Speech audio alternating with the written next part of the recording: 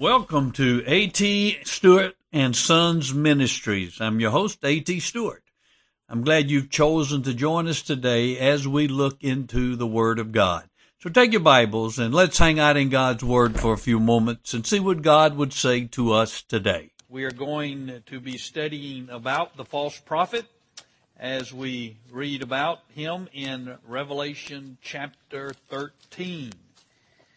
If you have your schedule of the events to take place before and after the return of Jesus the Messiah, you will notice that we are on Roman numeral 2, which is during the time of the tribulation, during the first 3.5 years of the tribulation, and we're down on letter G. The false prophet and the one world church comes into full form. Now this, I believe, will take place as we're coming to the midpoint of the tribulation. And I think it will be when the false prophet and the one world church come into full form that we will see ourselves going into the second half of the tribulation, the second 3.5 years. And again, it's going to kind of be a building up of this happening. It's not going to, one world church isn't just going to come into being overnight, nor is the false prophet going to come into his full form overnight. But it will be a building during the tribulation. But what we're going to be looking at is kind of the climax when the false prophet and the one world church are in their full form. And that will bring us up to the second 3.5 years of the tribulation known as the Great Tribulation. Now today we're going to look at the false prophet, and Lord willing next week we'll look at the one world church and see if we can get any understanding from Scripture about the one world church that will help us to be aware and to see it as it begins to form, and we might be able to recognize it. Revelation chapter 13. We're going to look at the second beast of Revelation 13. The first beast we saw was the Antichrist. Now the false prophet, the second beast, has a very prominent part in end time events, although not much is said about him. Everybody wants to talk about the Antichrist, and how many people really know about the false prophet? Yet I think in some ways he is even more dangerous than the Antichrist. And I'll tell you why in a moment. Now let's read, beginning in verse 11 of Revelation 13. And I saw another beast coming up out of the earth, and he had 2 horns like a lamb, and spoke as a dragon. And he exercises all the authority of the first beast in his presence.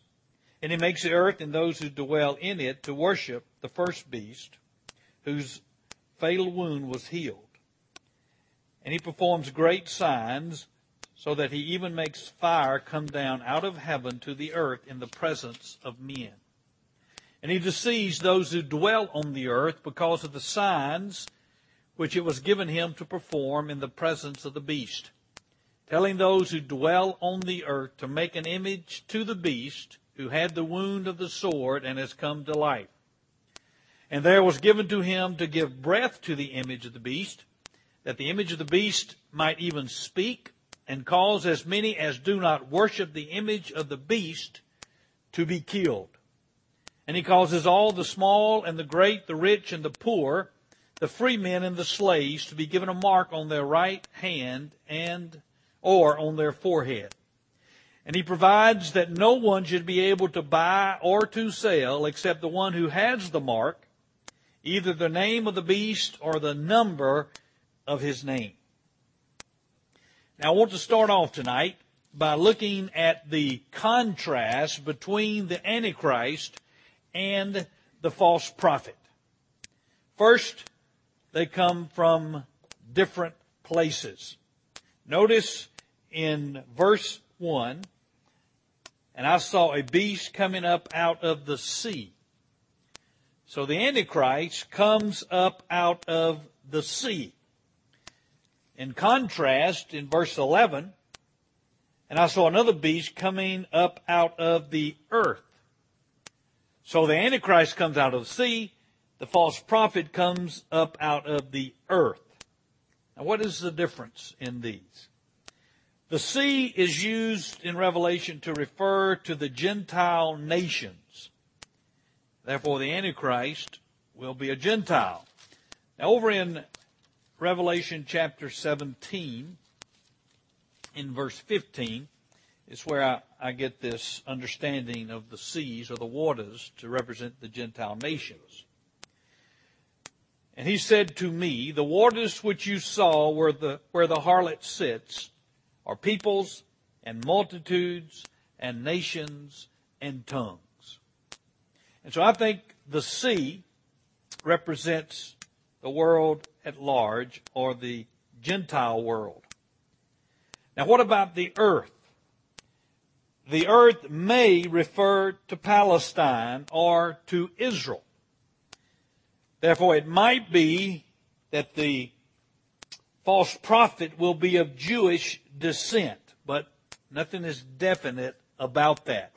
We're really not sure quite what it means when he says he comes from the earth. There are some commentators that will say that that means he's going to be Jewish. He will not be Gentile.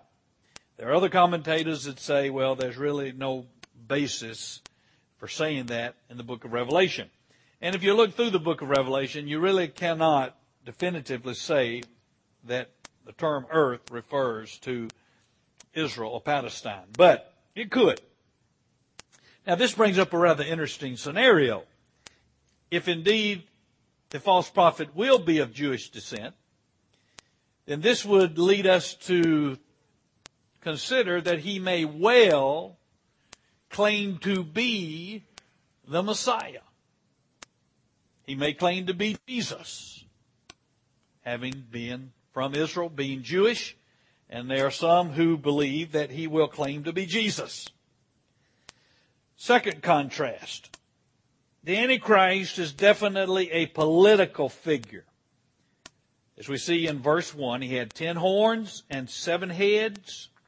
And on his horns were 10 diadems, remember, crowns. And on his heads were blasphemous names. So diadema is the royal crowns.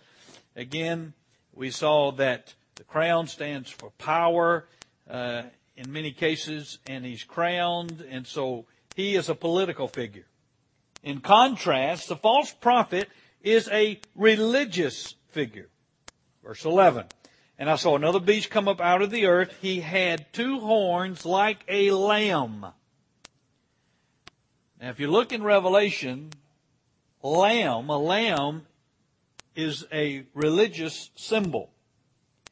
Jesus is represented by a lamb in chapter 5.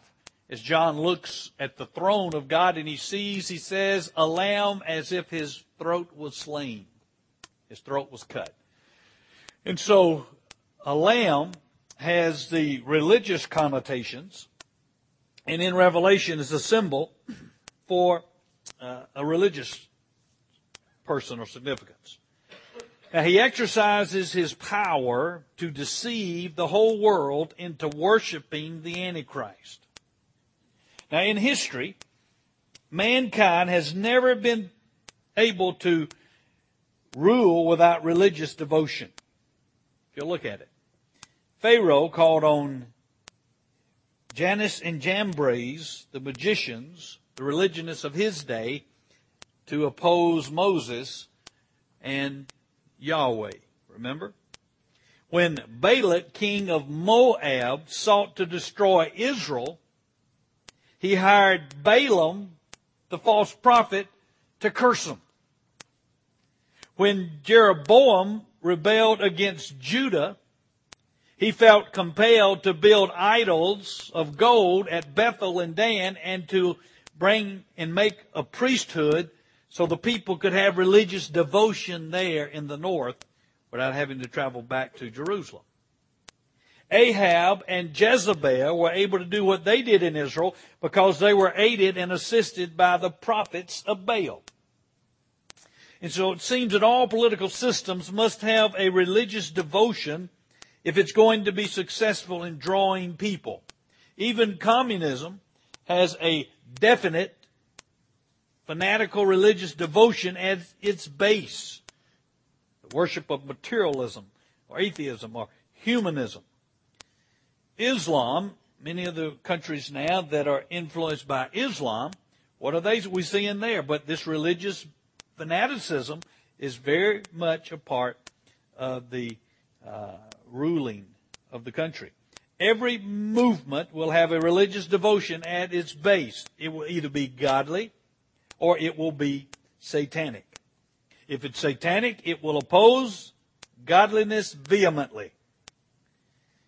And this is the reason communism is so opposed to Christianity. This is the reason that the Islamic nations are so opposed to Christianity.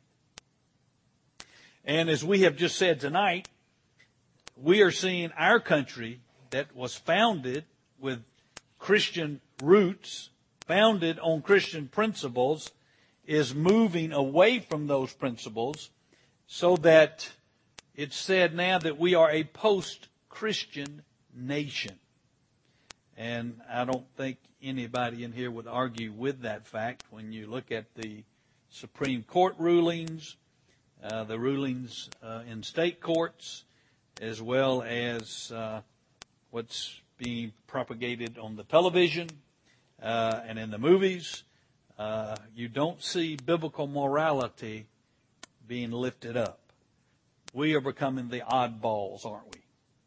We who hold to biblical morality are politically incorrect, and we are the ones who are out of step.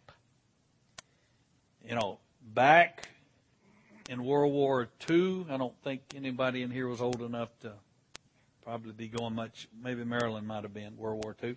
But back in that day, even if people were not Christians, they still believed the Bible had truth.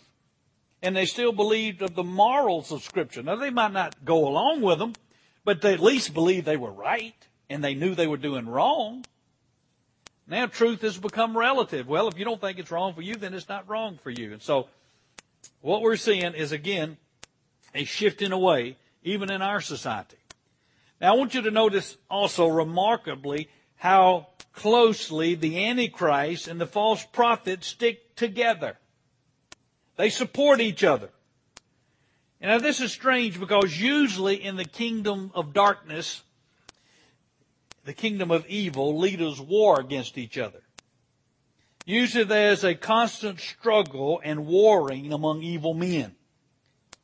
Gangsters, for instance, always having their wars. Gangs wars over their territories, over the drugs, over the prostitution. So it's rather unique and unusual that these two men who are so evil are sticking so closely together.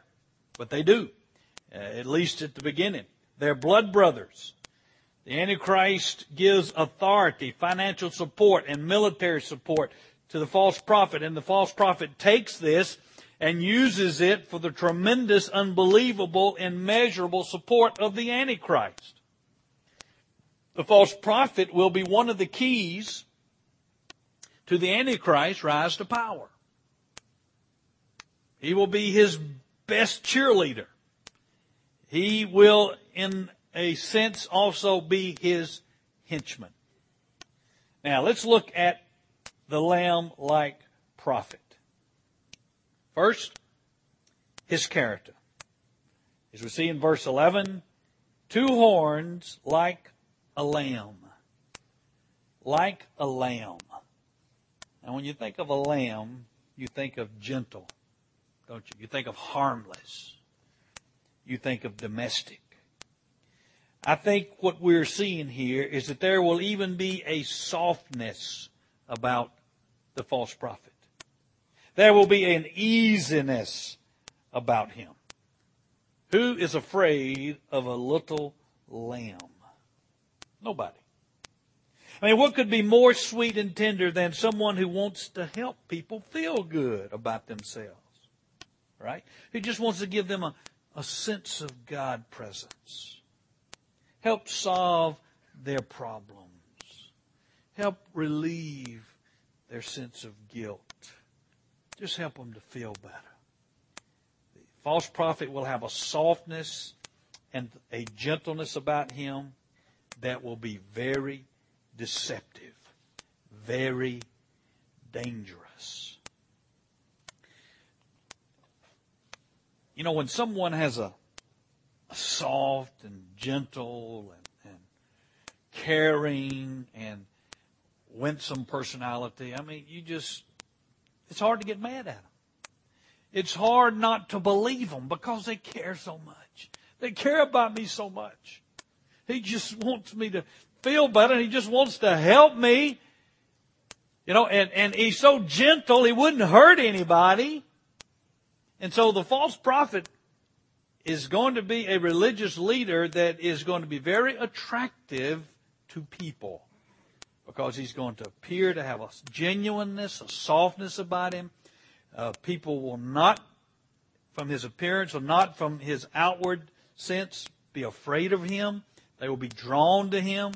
They will be comforted by him. But notice it says, 2 horns like a lamb.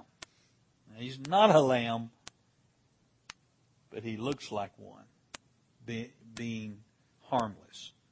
But he spoke as a dragon. He appears gentle and harmless, but his voice will be the voice of Satan, the dragon of chapter 12. In chapter 12, we see Satan represented as a dragon. And in chapter 13, he says, but he has the voice of a dragon. Now, what can that mean except his mouth will be filled with deception and lies and perversions of truth, that Satan is the father of lies. Jesus said that. He deals in deception. And the false prophet will also deal with lies and deceptions of Satan. Satan will be his voice. He will be Satan's mouthpiece in that sense. You see, Satan's most dangerous activity is religious activity. I mean, when he shows himself in his vile, evil, wretched way, man, we recognize it. We say, ooh, man, that's repulsive. That's evil. But when he clothes it in half-truths, in religious half-truths, it becomes very dangerous. Mormonism, prime example. They have family night every week. They strong on family. I mean, who can fault that? I mean, they're real strong on family. They're strong on morality in the sense of not drinking and not smoking and not having premarital sex and all those things. I mean, that's admirable, you say. And so they get you on that half-truth. You know, these commercials, they show the family and how strong they are on the family and all that kind of stuff. But then what they don't, see, that's the half-truth that hooks you. But the lie underneath it is, yeah, and if you're a good enough man, you can be a god and you can have your own planet someday and you can repopulate it. And you women can't be gods, I'm sorry. But if you marry the right man, you can be eternally pregnant. Who wants that, right? And have all these spirit children and run another planet. Again, all these half lies. Oh, yeah, we believe in Jesus. You got to believe in Jesus to be saved, but what they don't tell you is you also got to follow the ordinances of the church. See, Jehovah's Witnesses, again, half truths. Oh, yeah, we believe in Jesus. We believe Jesus is God. See, that sounds like that. But do you believe he is the same God as Jehovah? No, we didn't say that now. See, they don't believe in the Trinity. 3 gods, but not. Oh, no. Well, anyway, again, these half-truths. Satan's most dangerous spokesman are the religious spokesman. Why? Because they catch people off guard. They make people think that they just want what's good for them, that they're trying to help them, that they love them and they care for them. The Baptist preachers who deny the Bible is God's Word, they are dangerous spokesmen for Satan. Preachers who support homosexuality and abortions and all of that, they are dangerous. I think they're some of Satan's most dangerous spokesmen because they come disguised as sheep when in reality, what are they? Wolves. And Jesus talked about that. False prophets who will be in sheep's clothing, but underneath they're wolves. And that's what this false prophet, he will be the epitome of one who comes in sheep's clothing, who looks like a sheep, but he will be a wolf. And he will appear to be a lamb, but he is not. The real Lamb of God is Jesus. The false prophet will only be an imitation. All right? Now, the false prophet is going to bring about a one-world religion. We'll hopefully be talking about that next week. It will be a form of perverted Christianity. I'll explain this more next week. It will not be Islam. It will not be atheistic communism. It will not be Buddhism. But the one world church will claim to be Christian. But it will be such a perverted form of Christianity, it is Christian in name only.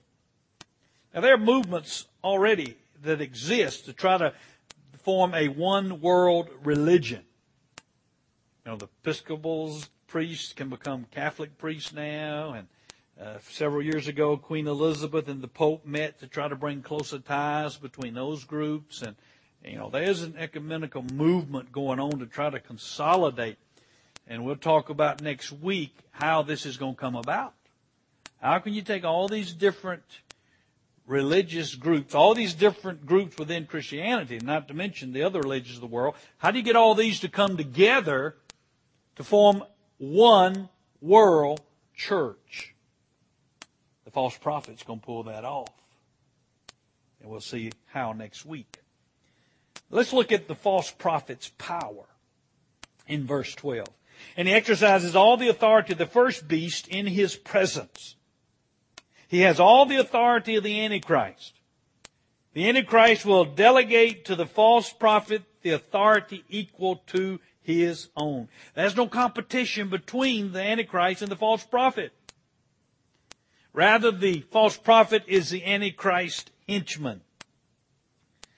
And thus, the Antichrist will give the false prophet full authority.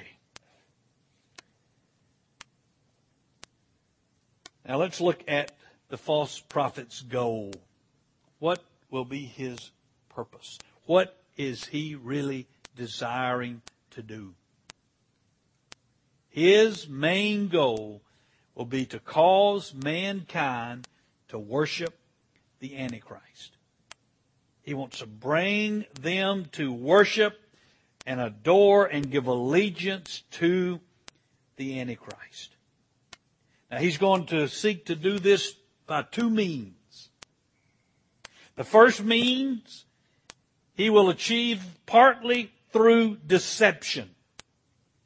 He will seek to blind humanity to the truth through deception. And the first thing he does in this area of deception is he will do great wonders and miracles to deceive the people. Verse 13. And he performs great signs.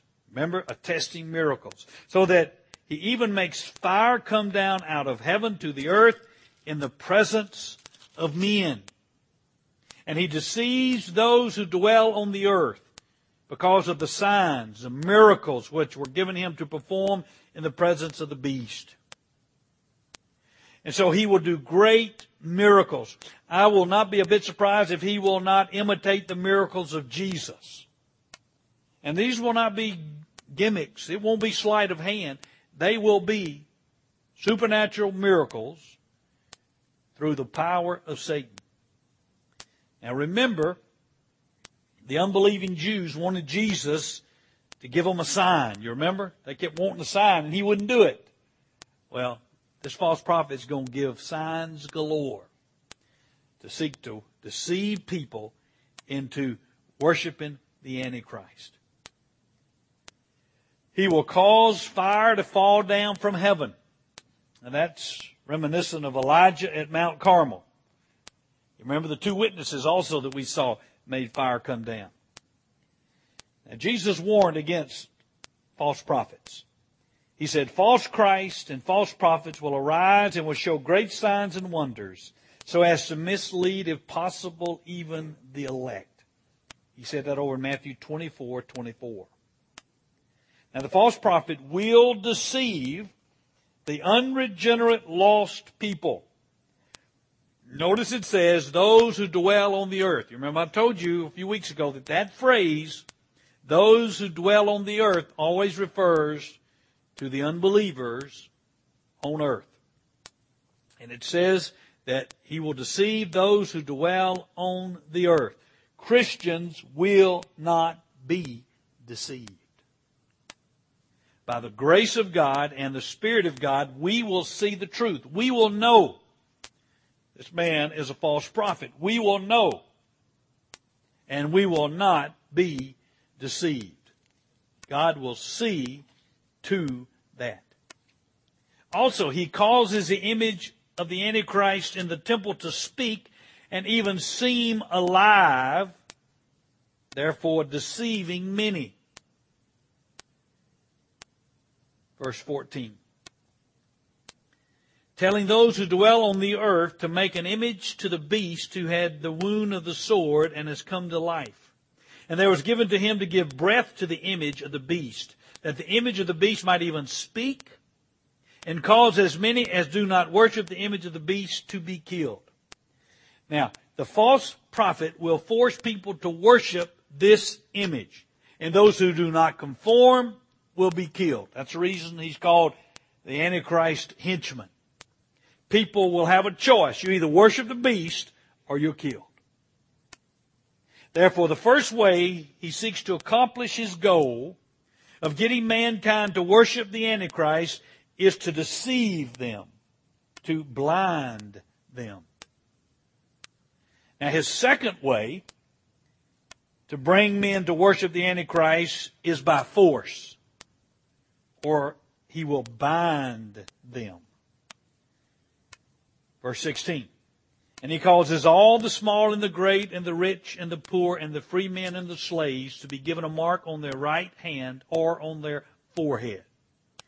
And he provides that no one should be able to buy or to sell except the one who has the mark, either the name of the beast or the number of his name. The false prophet will institute a one-world economic system. Now, when I first preached this series over 20 years ago, articles that I was reading then were talking about how it was already on the drawing boards that we could easily go to a cashless society and bring about a one-world economic system. Now, we have talked about here recently how there is a growing call among different world leaders to have some type of one-world economy, one-world currency, to help guard us against what we have been experiencing these last several months. Also, we've talked about how there are chips now that are embedded in animals, and they can be used to track animals. Information about the animal is encoded on the chip, so it can be read and know who the owner is. Well, the technology is here. The technology is here for each of us, or for each person, to receive a chip under their skin, and that chip would be used to buy and sell, just like we use the credit card now, the debit card now. It's a very small leap from having a card in your hand to having a chip under your skin. And we've talked about how it's much more secure. You don't lose your hand. You lose credit cards. People don't steal your hand. They steal credit cards. And so we're not that far. In fact, the technology is here when the time comes. Now, he says everyone will have to have the mark of the beast either on his hand or on his forehead. Now, Obviously, I don't know what this is. Nobody knows for sure what it is. But again, I believe that we as Christians will recognize it when it comes about, and we will not take it. Because it clearly says those who do take the mark of the beast will be thrown into the lake of fire. And so somehow we are going to be able to escape taking that mark of the beast. It could be, again, that we might be put in some kind of detention centers and we'll be separated from the general population as Christians. It might be, again, that somehow God just supernaturally moves in and we're protected. I don't know the particulars, but I can assure you that as a Christian, you will not have to take the mark of the beast. God will supernaturally protect us. All right? So here we have the false prophet seeking to bring about this worship of the Antichrist, this bringing about of a one world church that, again, will have the purpose of leading men and women to worship the Antichrist. Now I want you to see, as we conclude, the doom of the false prophet, as we see it over in Revelation 19, verses 19 and 20. This is after Jesus returns. And I saw the beast and the kings of the earth and their armies assembled to make war against him who sat upon the horse against his army. That's the Antichrist and his armies making war against Christ as he returns. And the beast was seized, that's the Antichrist, and with him the false prophet, who performed the signs in his presence by which he deceived those who had received the mark of the beast and those who worshipped his image. And these two were thrown alive into the lake of fire, which burns with brimstone. That's hell. The Antichrist and the false prophet will be thrown into hell. They will be the first people in hell when Jesus returns. That concludes our study for tonight.